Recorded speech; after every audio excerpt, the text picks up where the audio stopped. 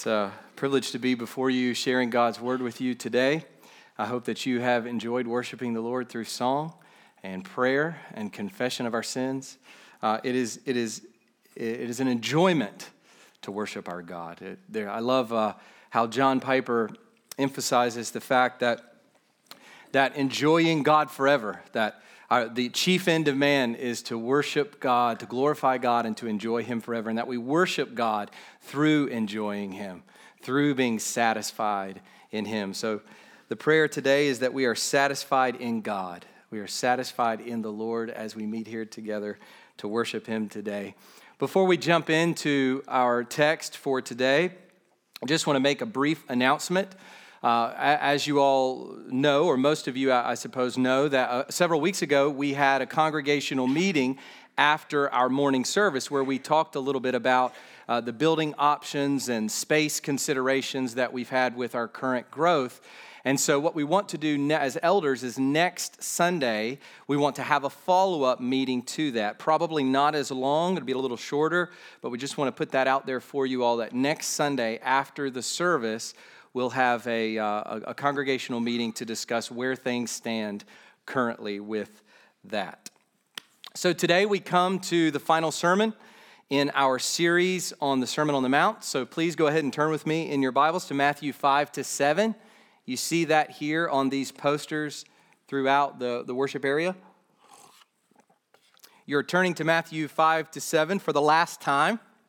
Hopefully not the last time in your own life, but the last time today, the last time in our for our corporate worship. We probably will consult this in the future for sure, but this will be the last of the sermons on this wonderful passage, the Sermon on the Mount, Matthew chapters 5-7. Now, transitioning out of a series is really a bittersweet kind of thing. This will be the fourth. If I'm counting correctly, this will be the fourth series that I've transitioned out of. When I arrived, we were about 2.5 years ago, we were in John. And apparently, in total, the church spent about 2.5 years in John, which is great. John's a good book. But when I came and we started in John 15, I started in John 15:1, and we transitioned out of that. We then went into Ephesians 5:22 to 6:4, that great nutshell teaching in the New Testament on the family. And then I transitioned out of that into Titus, and then transitioned out of Titus into the Sermon on the Mount. And it is always a bittersweet kind of thing, because on the one hand, it is a little sad to leave a passage that you've been in for so long. I think as a church, as a whole, there's a kind of a sad component. I know especially as a preacher, someone who's been going through it in detail from week to week to week to week, it is a little sad to leave something that you have been in for so long, and particularly something that has been so rich as the Sermon on the Mount. All of God's Word is inspired. All of God's Word, from Genesis to Revelation, is perfect and true and comforts and challenges and is beautiful. But there are certain passages in the Bible that are just gleaming with beauty. They are shining forth God's truth in particularly penetrating ways. And the Sermon on the Mount is certainly one of those passages. So that's the bitter part. And then on the other hand, the sweet part is that it's always exciting to see what else God has for us in His Word. Because the Bible is so broad and so deep that there's so much to cover. You can never cover it in a lifetime at a deep level. You can never cover it all in a lifetime at a deep level. You see someone like John MacArthur, who has done a commentary of every verse of every book in the New Testament, of phrase by phrase, verse by verse commentary. And it's taken him, I think it took him over 40 some years to work through the New Testament in that way. So the scriptures are just so rich and so deep. And so we get to now move on to something else. And that will be, beginning next week, we will start Advent, which are the 4 Sundays leading up to Christmas Day. And we will be looking at various passages from Luke chapters 1 and 2. That's what we'll be doing for Advent. So I think it's very interesting that we here are at this this key moment in the life of Jesus. Here is the incarnate God, the incarnate Son of God, teaching, giving us a kingdom manifesto in the Sermon on the Mount. And now we get to go back to the before he was born. We have the king presented to us. He preaches the kingdom of God. He sits on a mountain. He presents what the kingdom is, the characteristics of kingdom living. He puts the kingdom out there before us, and then we get to worship the king. We get to celebrate the birth of this king for 4 weeks. So I think it's a fitting transition to go from the Sermon on the Mount to Advent. So today is the conclusion to this passage called the Sermon on the Mount. But in some ways, we have already been concluding for several weeks now. And you maybe have that feeling. You feel like, haven't we already finished the Sermon on the Mount? I mean, we've already concluded it, right? Well, the reason that you may feel that way is because for a long time now, we've been moving towards the final conclusion as Jesus has been concluding. So let me give you just a few examples of how we've been moving already towards this conclusion. So chapter 7, and I want you to look at these as we're opened up now to Matthew 5 to 7. So in chapter 7, verses 7 to 11, we get that passage, ask, seek, and knock.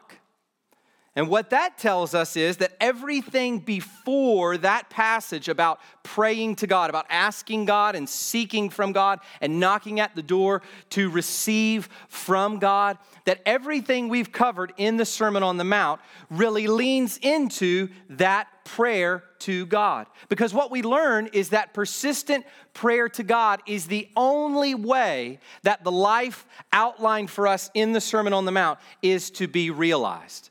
Apart from prayer, apart from persistent seeking, asking, and knocking at the door of heaven, apart from that, there's no way we're going to live this Christian life. There's no way that we're going to be able to manifest the character of Jesus day in and day out. And so, chapter 7, verses 7 to 11 force us to go backwards and to consider that all of this is made possible through prayer. And then we had the next verse, which is the golden rule, chapter 7, verse 12. And the reason that this was kind of a concluding text is because it summed up and boiled down everything that Jesus had been teaching up to that point. So we saw with the main body of the Sermon on the Mount, which begins in chapter 5, verse 17, we saw that Jesus presents this main idea of righteousness. In many ways, the Sermon on the Mount is about righteousness. It is about the kind of life that is righteous. And so when you get to chapter 7, verse 12, Jesus is really summing up everything that he has taught up to this point, and he's saying, this is righteousness. Whatever you wish that others would do to you, do also to them, for this is the law and the prophets. So we see that when we treat prayer, it's really a summing up passage, and when we come to verse 12 with the golden rule, this is also a kind of concluding verse. But then we came to chapter 7, verse 13, all the way up through verse 27. And we got 2 ways, 2 trees. This is where we've been for about the last month. We got 2 ways, 2 trees, 2 professions of faith, 2 houses. And this is kind of a concluding passage because it brought the entire sermon to a point of response. It brought everything that Jesus has been saying from the very beginning of chapter 5 to a kind of crisis point. When you get to chapter 7, verse 13, and Jesus says, enter by the narrow gate. He is now calling us to action and calling us to respond to everything that has gone before. So all of this to say that it is quite natural for us to feel like we've been concluding the Sermon on the Mount for a while, because Jesus has been doing that. He has been moving us towards its close. But today, we come to the actual conclusion, the final conclusion to this portion of Scripture. As we come to the end of chapter 7, verses 28 and 29, we finish today this passage, this well-known passage called the Sermon on the Mount. So if you will, please stand with me for the reading of God's holy word.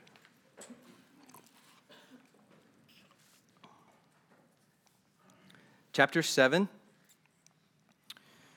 verses 28 to 29. And when Jesus finished these sayings, the crowds were astonished at his teaching, for he was teaching them as one who had authority and not as their scribes. You may be seated. Let's ask the Lord for his help this morning, that by his grace, by the power of his Spirit, that we would finish well. All of us, as we sit under God's word, preacher and those listening alike, that we would all finish well this morning in response to what we have covered in the Sermon on the Mount. Let's pray. Our Father, we are grateful for this time, this moment in time, which you have sovereignly ordained, that we would sit here, that we would be here worshiping you, that we would be here hearing these precious words of Jesus, considering this great teaching from our Lord. Father, we thank you that you sent Jesus to save sinners. We thank you that he came into the world as a baby, that he grew up, that he was submissive to his parents, that he obeyed your law from the earliest possible age, that he walked according to your statutes, that he was the righteous one who delighted in your law, that he meditated upon your law day and night. He was the one who is able to stand before the Lord, this holy God. Jesus alone, the righteous one. And Father, today we gather in his name. We gather for his sake in his name, on his account, and we ask that you would fill us with his Spirit, that you would make us like him, that you would count us righteous in him, that you would clothe us in his righteousness, that you would fill us with his Spirit and make us to be holy like you are holy, Father. Make us to hate sin and love righteousness. Make us to love your word and to chew on it, to meditate upon it, to live in it, to build our lives upon it, our families upon it, our church upon it every day. Father, would you help us to leave the Sermon on the Mount well? Would your Spirit just leave such a taste in our mouths today for your word and for more study individually of this wonderful passage from your word. God, thank you for the time that we have had here to camp out. What a blessing, what a privilege it has been to be able to gather together week by week and sit under this amazing teaching from our Lord Jesus.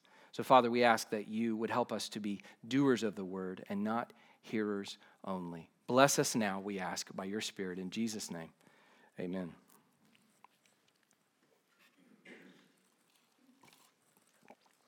So the title for the sermon this morning is Preparing for Our Descent.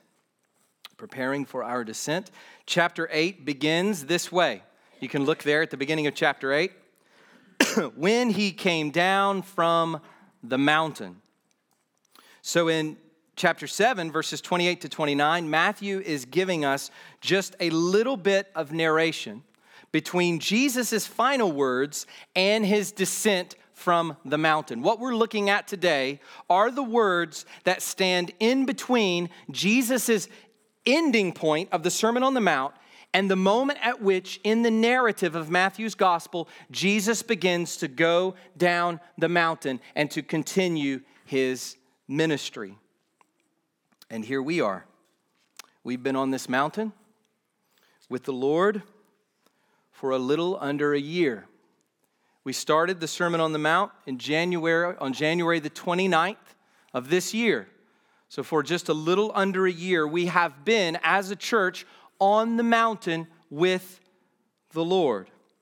And as we prepare to come down from this mountain, Matthew gives us three things to reflect on. So this will be our focus this morning. Three things to reflect on as we finish the Sermon on the Mount with these last two concluding verses. So first, the completed sermon. Second, the tremendous impression. And third, most importantly, the authoritative preacher.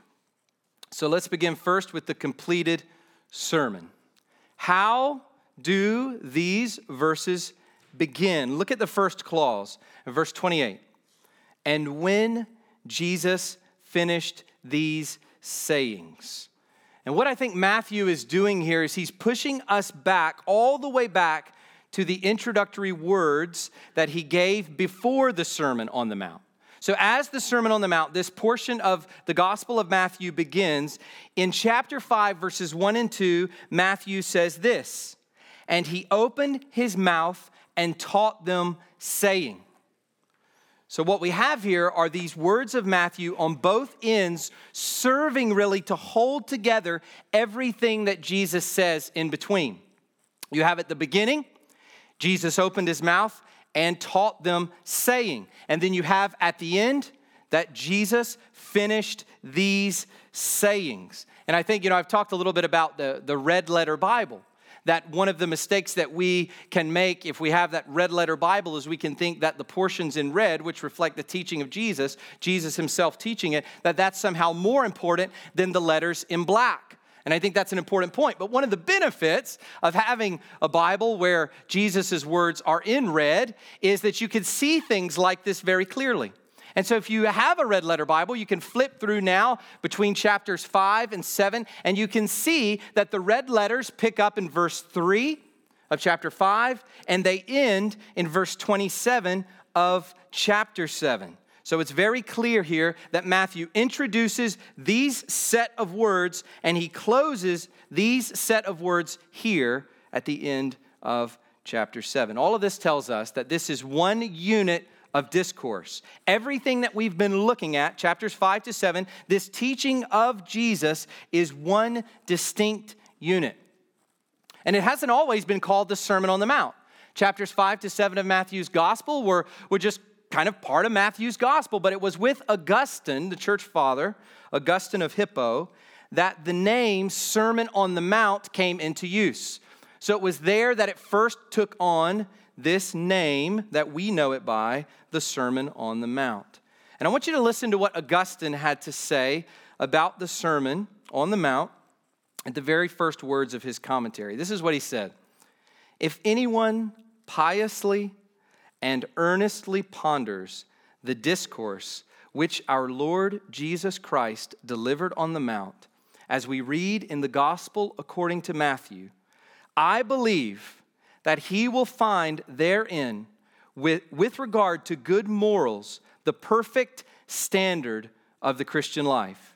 He goes on to say this, the words which Jesus spoke on the Mount give such complete instruction for the conduct of those who wish to live in accordance with them, that those men are rightly compared to one who builds upon a rock. And then he says this discourse is thoroughly composed of all the precepts by which the Christian life is formed.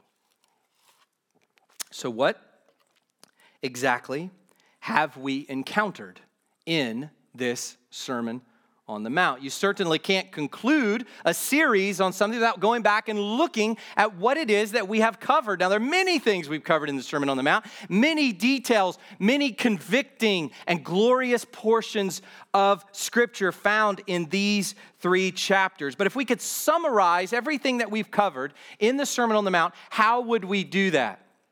So I want to go through, I want you to go back to chapter 5. I want to briefly go through and kind of put all of the pieces into a nice little summary for you. You can write these down. This is a way of kind of working through the Sermon on the Mount as we're thinking through what have we covered over the last year? What is present in this renowned text?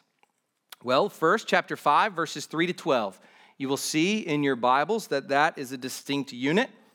That is the Beatitudes. And this is the basic character of a Christian. That's the first thing we need to see. The basic character of a Christian. Blessed are those. Blessed are those. And we see that at the very beginning of the Sermon on the Mount, that those who have this kind of character in them because of the Holy Spirit are those who are truly happy. So one of the things that we started with is the fact that only the Christian has the capacity to be truly happy. Now, we're not talking about happiness in a circumstantial, superficial kind of way. We're talking about happiness or blessedness in the true, deep, even philosophical kind of way. We're talking about a person who is in relationship with God and who, from God's perspective, is truly happy. And so we find throughout the Beatitudes the basic character of a Christian, and that takes us up to verse 12. And then in verses 13 to 16, we have the societal impact of a Christian. Jesus tells us that a Christian is like salt and light in the world. A Christian is a preservative against the decay in the world, and we've seen this in various spheres of society. In fact, you can go throughout the United States and throughout Europe, and you can see that much of the infrastructure of society itself has been built upon the Christian faith, has been built upon Christian values. Christianity and Christians within society act as a preservative against the decay of our world. And we're told that Christians are the salt of the light of the world, that we, through Christ, reflect His light out into the world. So we see the societal impact of a Christian. And then in verses 17 all the way to verse 48, we have the ethical framework of a Christian. How ought a Christian to think about right and wrong, good conduct and bad conduct, righteousness and sin? How should a Christian think about these ideas? And I think Jesus gives us 3 words. You can jot these down if you'd like. 3 words regarding the ethical framework of a Christian: law, Christ, and heart. What Jesus tells us is that the law stands. The law has not been toppled over. The law stands, but only insofar as the law is fulfilled in Christ, that Christ has fulfilled all of it, and that through Christ, the law of God is written on our hearts. And so that's where we get the idea of the heart. That true righteousness is not about a mere external act, but righteousness is something that comes from the heart. So we have the basic character of a Christian, the societal impact of a Christian, the ethical framework of a Christian. And then when we go into chapter 6, you'll see there at the very beginning of chapter 6, verse 1, beware of practicing your righteousness before other people in order to be seen by them, for then you will have no reward from your Father who is in heaven. Here we have the religious practice of a Christian. One of the things that a Christian will be tempted with most is to go about his or her religious practices so as to be seen by other people and praised by them. I think we've all felt this before. The kind of pressure to perform. Even when we're in group and someone says, I don't know if you've ever experienced this, when someone says, hey, will you pray? And maybe they catch you off guard and you begin to pray. And you get done praying and you realize, I didn't pray anything. I didn't say anything to God. I didn't even have God in view. I wasn't making any comments vertically. I was simply saying things with an eye towards what others might be hearing or thinking. We see that in our religious practices. We see that in our giving. Sometimes we are tempted to give to someone so that they might think great things about us. They might think we are kind and generous and loving, that we are a good example of the Christian life. And we'll give something to somebody and then we'll be riding home maybe from doing that. And just deep down in our heart, that place we don't even talk about, we're patting ourselves on the back. We're mulling over it. We're thinking through what we have done. So the funny thing there is that sometimes it's not even that we do our righteous deeds before others to be seen by them, but we do our righteous deeds so that we can mull over them in our own minds and congratulate ourselves. And that's exactly why Jesus says, don't let one hand know what the other hand is doing. And I think that implies for us that we're not to even give it any more consideration. When we do things, we move on in our minds. So chapter 6, verses 1 to 18, we have the religious practice of a Christian. And here in this section, we camped out for some time on the topic of prayer. It's very interesting to me that This passage on prayer, which is probably the most well-known in all of the Bible, it is the most well-known passage on prayer, maybe with the exception of John 17, in all of Scripture, is really couched within this larger section. So you may have thought that as we were treating prayer, that was its own section in the Sermon on the Mount. That we got this, we got that, then we have prayer. But really what Jesus does is he treats prayer under the umbrella of the religious practices of the Christian. And then in verses 19 to 34, we have the daily pursuits of a Christian. Do you remember when we talked about worry? One of the points that we made very early on about worry is that it is not to be understood as this isolated problem. Worry is something that derives from storing up treasures on earth rather than storing up treasures for ourselves in heaven. Worry is something that derives from not trusting in the Heavenly Father and seeking first the kingdom of God and His righteousness. And so this section on the daily pursuits of a Christian took us all the way up to the end of chapter 6 with this topic of worry. And then we came into chapter 7. Those first 12 verses deal with the personal relationships of a Christian. We see Jesus telling his disciples not to judge one another. We see Jesus telling his disciples that as they relate to certain people, they need to practice a kind of discernment.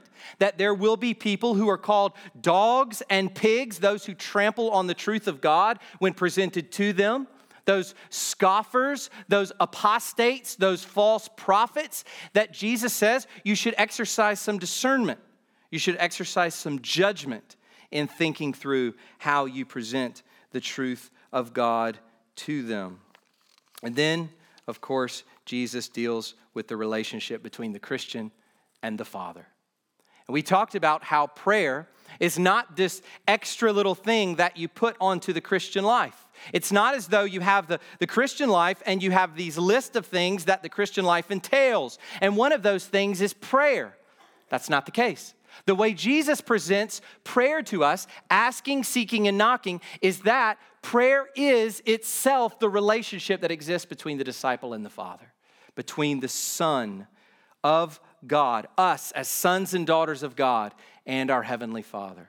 That to simply be in relationship to the Father as a child is to be one who is always talking with Abba, to be one who is always in conversation with the Father.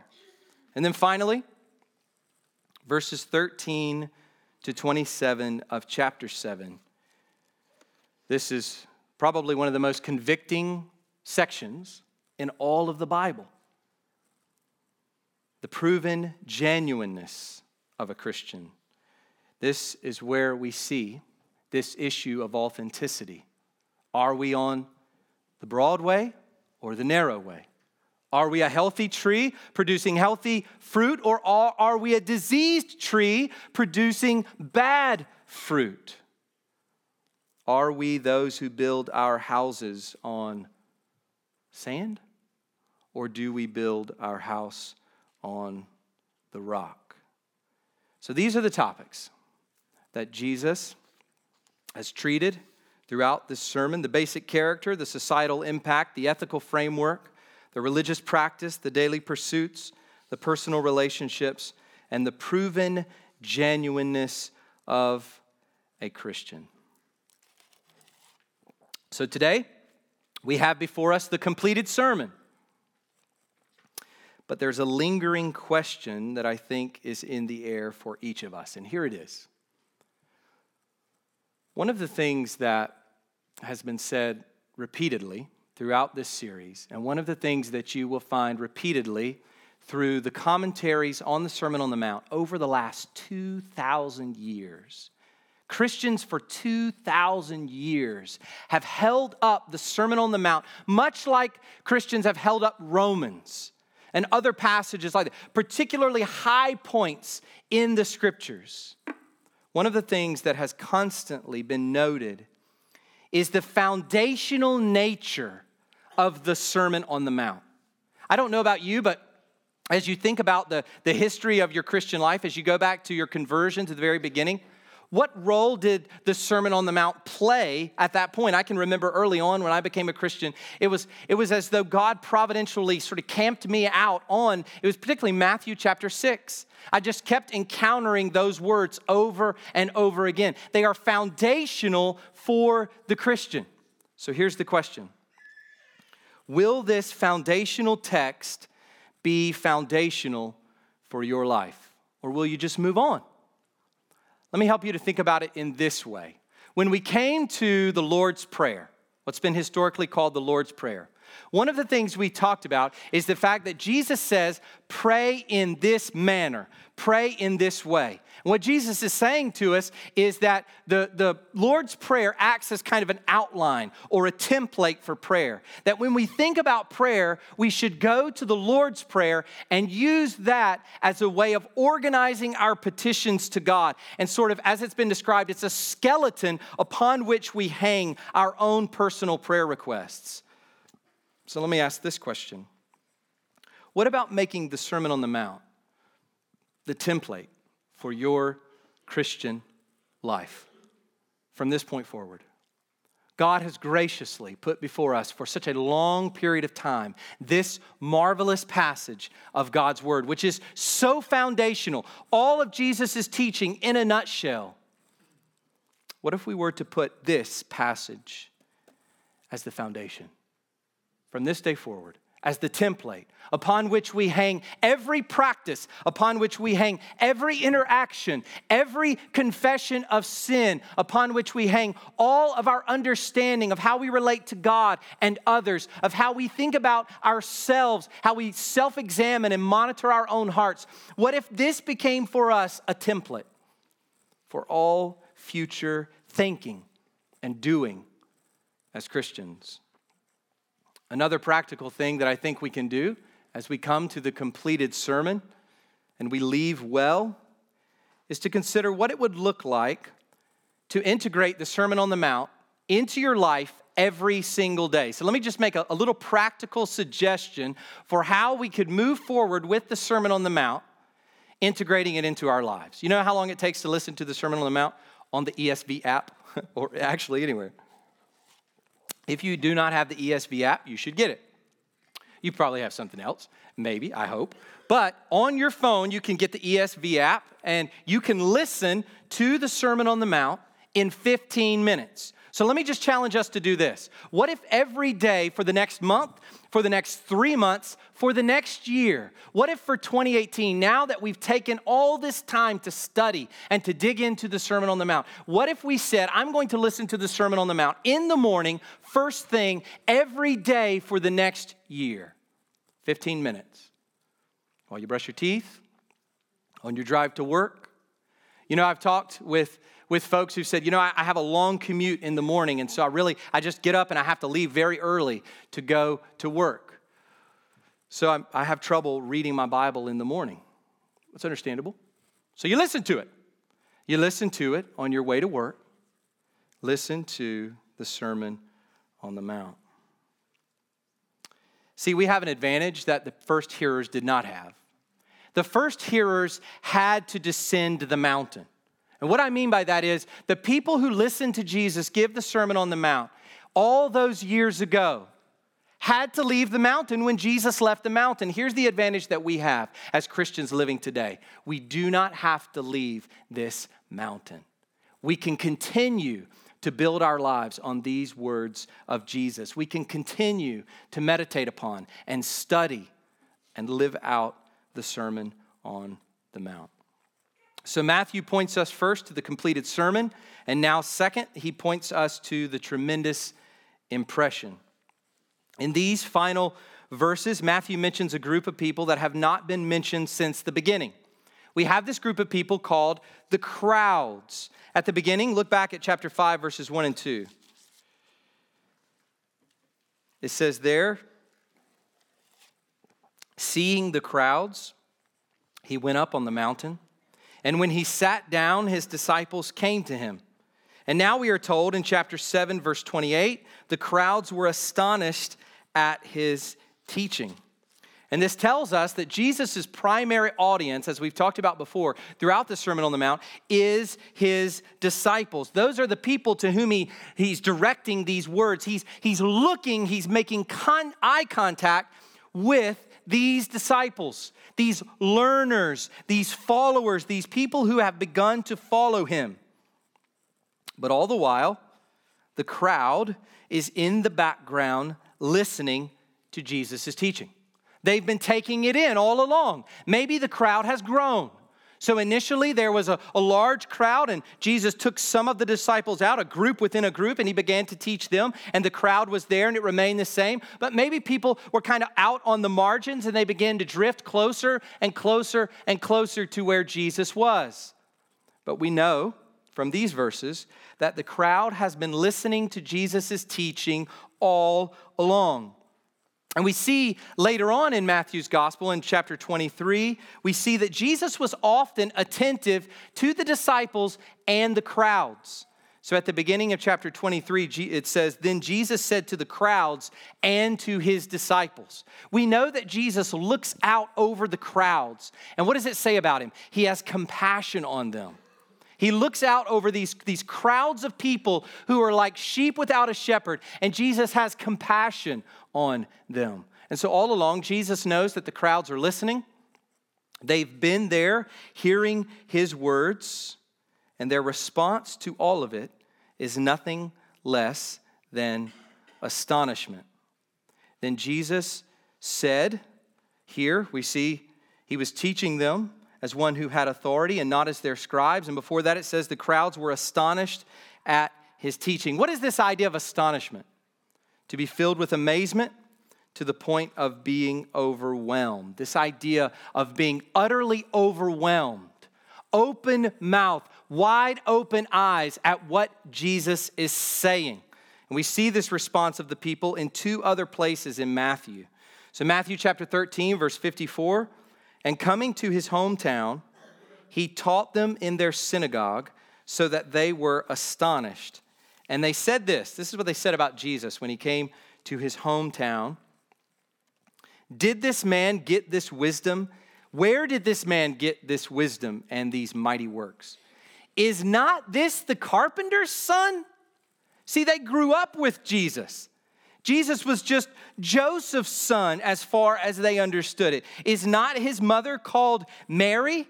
And are not his brothers James and Joseph and Simon and Judas? And are not all his sisters with us? Where then did this man get all these things? Jesus is saying incredible things.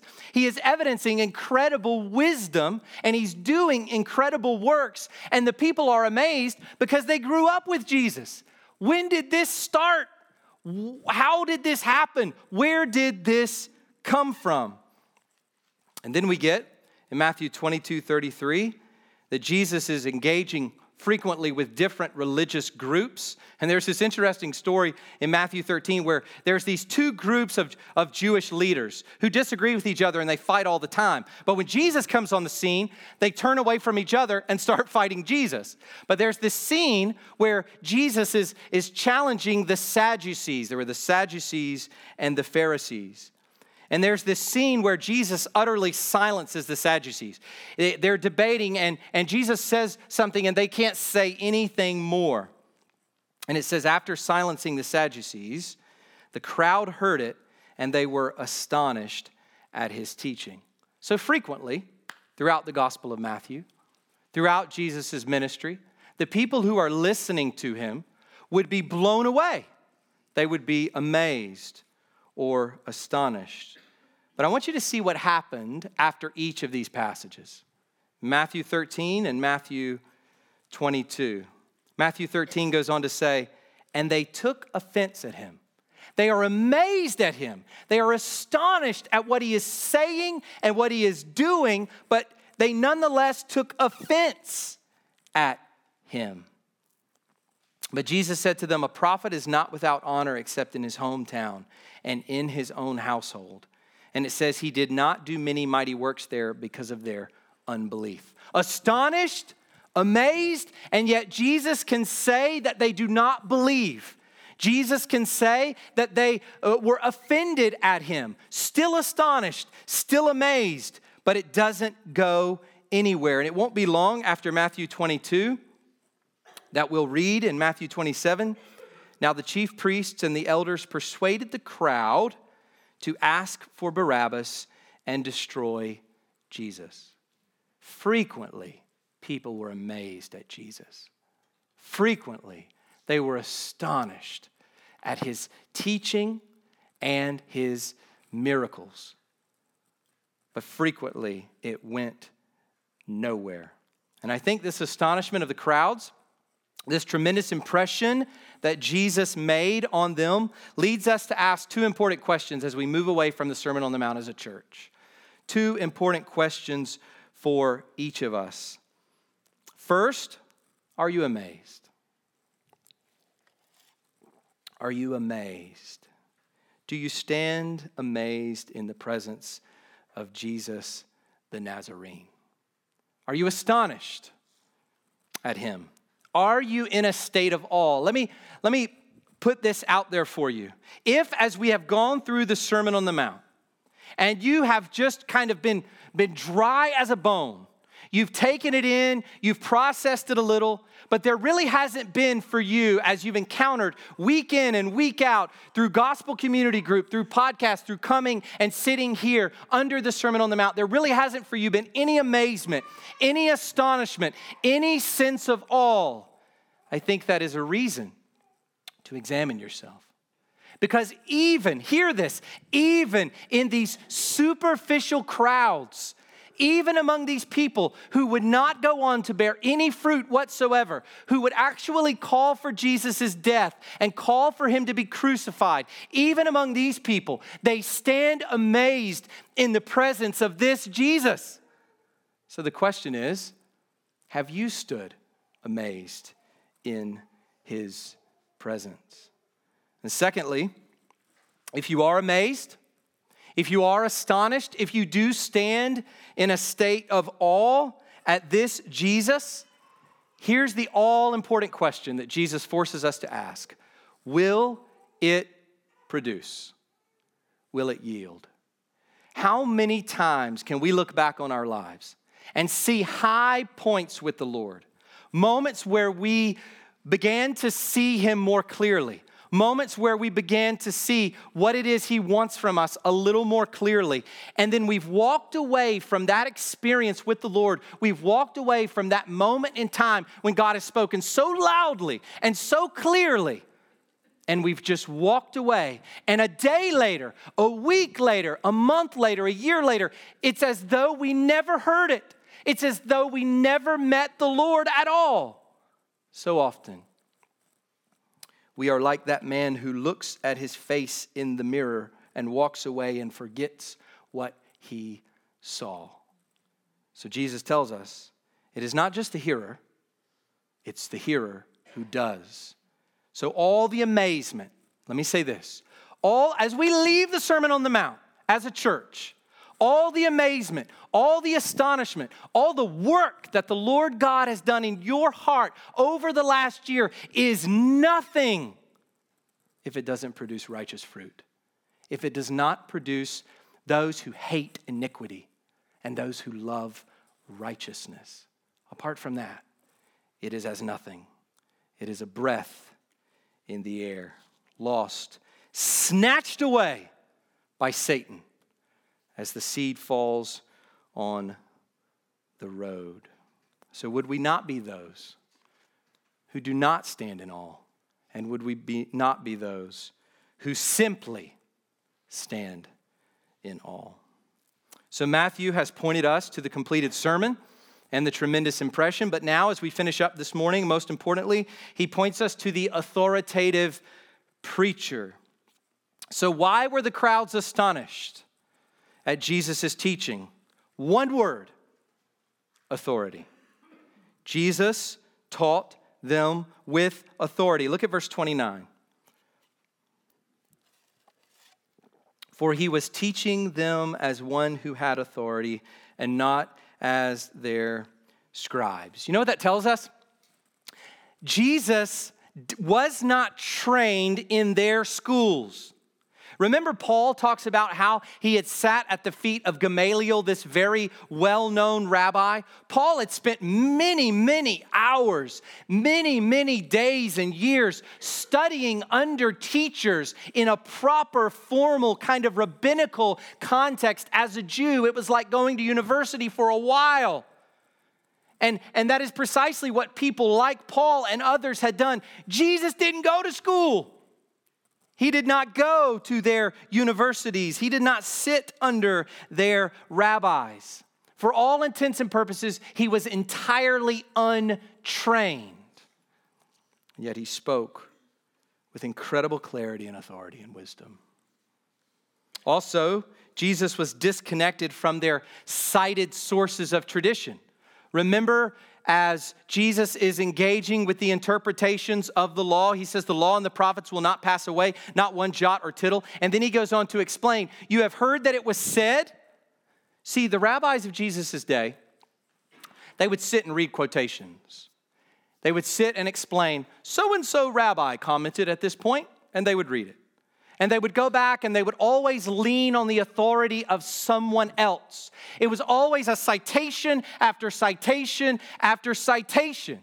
Even the most prominent rabbis needed to lean back onto the tradition. Not Jesus. He didn't cite a single source except for the Word of God itself. He was untrained in their schools. He was disconnected from their tradition. He spoke with his own authority. Can you imagine this 30-year-old man up on the top of a mountain with all of these people saying, you've heard that it was said, but I say to you. Can you imagine the incredible authority that he exuded to these people? I say to you. But probably the most important aspect of Jesus' authority is this. Hear this. This is very important as we close this morning and as we finish the Sermon on the Mount. It is not ultimately a happy life or a wise life or a moral life that Christ holds out to the listeners in the Sermon on the Mount. It is himself that he holds out. You need me, he says. In so many ways, you need me.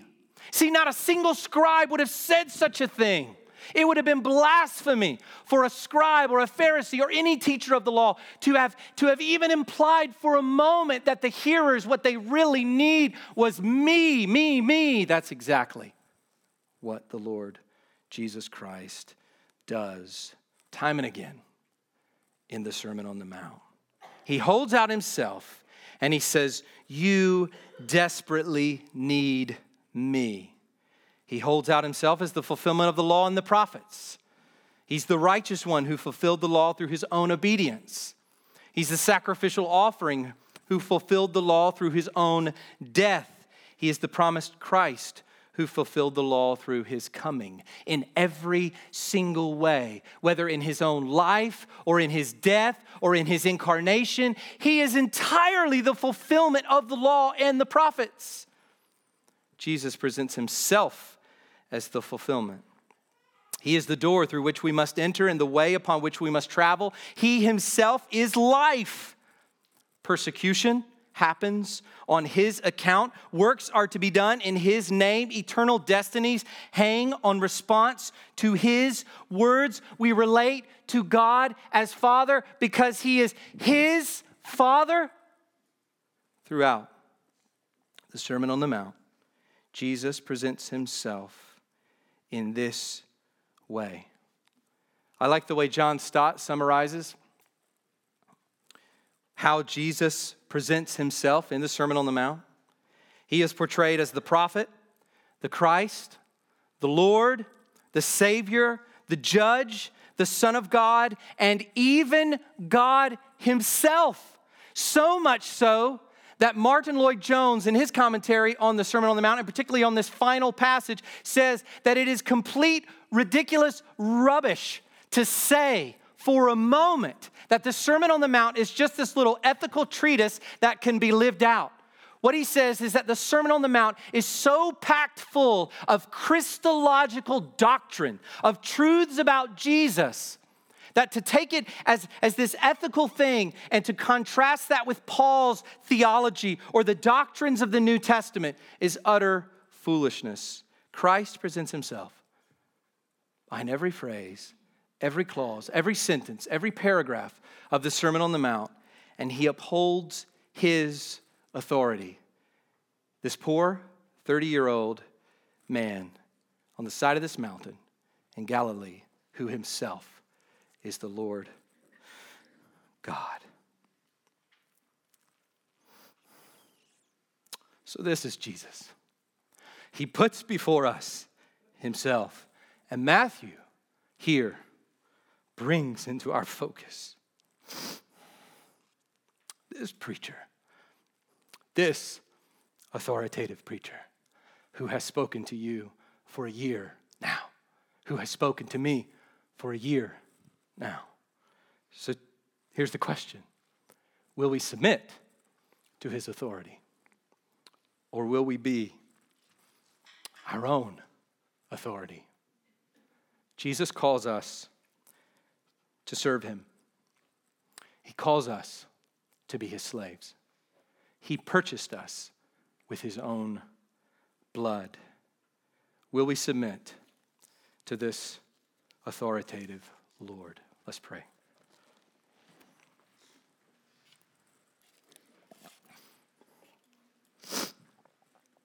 Our Father, we thank you for the Sermon on the Mount.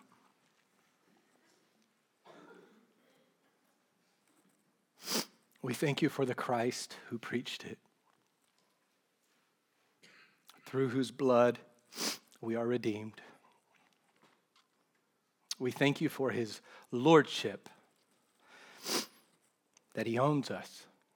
And oh, what a blessed servitude it is, Father, that we would serve the one who gave up everything for us, who like a loving husband gave himself for his bride to purify her, to nourish her, and to present her to himself one day in perfect splendor without spot or wrinkle. This is our master. Father, would we hear these words? Would we do these words? Would we be true Christian people? In the name of Jesus, amen.